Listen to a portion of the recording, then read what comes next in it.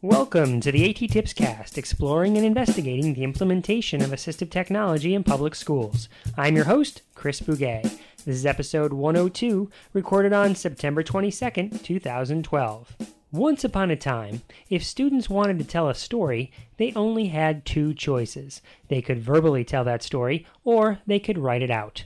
For some students, this worked just fine, but for others, having only two formats was limiting.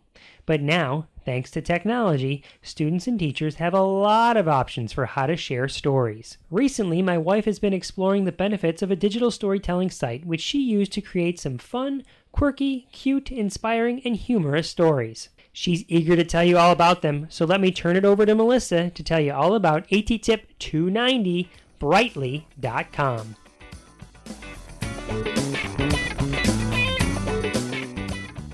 Hi y'all, this is Mel, Chris's wife.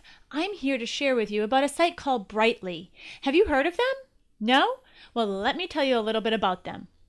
Brite makes it easy to share those ideas in a fun new visual format called a Brite.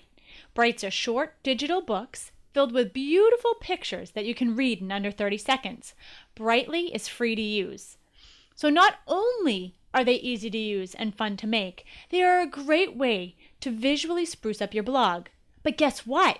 You don't have to be a blogger to make one. Anybody can. You can share a lesson plan, show off your recent trip to Paris, display the different cakes you've designed, create a photo story of your pumpkin patch visit, or use them in a classroom to bring out your students' creativity. There are so many ways to use this site. The sign-up is quick, free, and easy. You can log in via Facebook or your email. Once you're in there, the site itself guides you through making the book step by step. You begin by clicking on the tab, Create a Brite.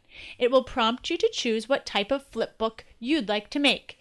Do you want to share a favorite blog post, a favorite recipe, maybe some inspirational quotes, a craft, a family trip? The options are endless. Next, you are given the choice of what pictures you'd like to use. You can surf the web from the Brite site itself or collect your own using Facebook albums, Flickr accounts, Instagram, Pinterest, or your own files on your computer. After those are chosen and uploaded, you can choose the style of flipbook you would like. There are 12 visually appealing options. The next step is to insert text. When you begin typing, there are 5 different orientations for you to place the text on your picture. The final steps are to proofread and then hit publish. Voila, you're done. The thing I like most about this site is that it is appealing and not overwhelming. You can create your own by going to www.britely.com. You can follow them on Twitter at BritelyApp or find them on Facebook at Brite. So what are you waiting for? Create your Brite today. Thanks, Melissa, for that insightful look at Britely.com. Melissa touched on the idea that Britely.com can really serve multiple purposes in an educational environment. Students can use the site to create engaging digital stories with pictures and text. Because the site allows a user to upload his or her own pictures, students could use the site to share pictures from a field trip or really any event. Some students might describe each picture, while others could stop at sequencing the pictures. Furthermore, some students could be asked to type one-word labels for things they see in the pictures, while other students could write full sentences.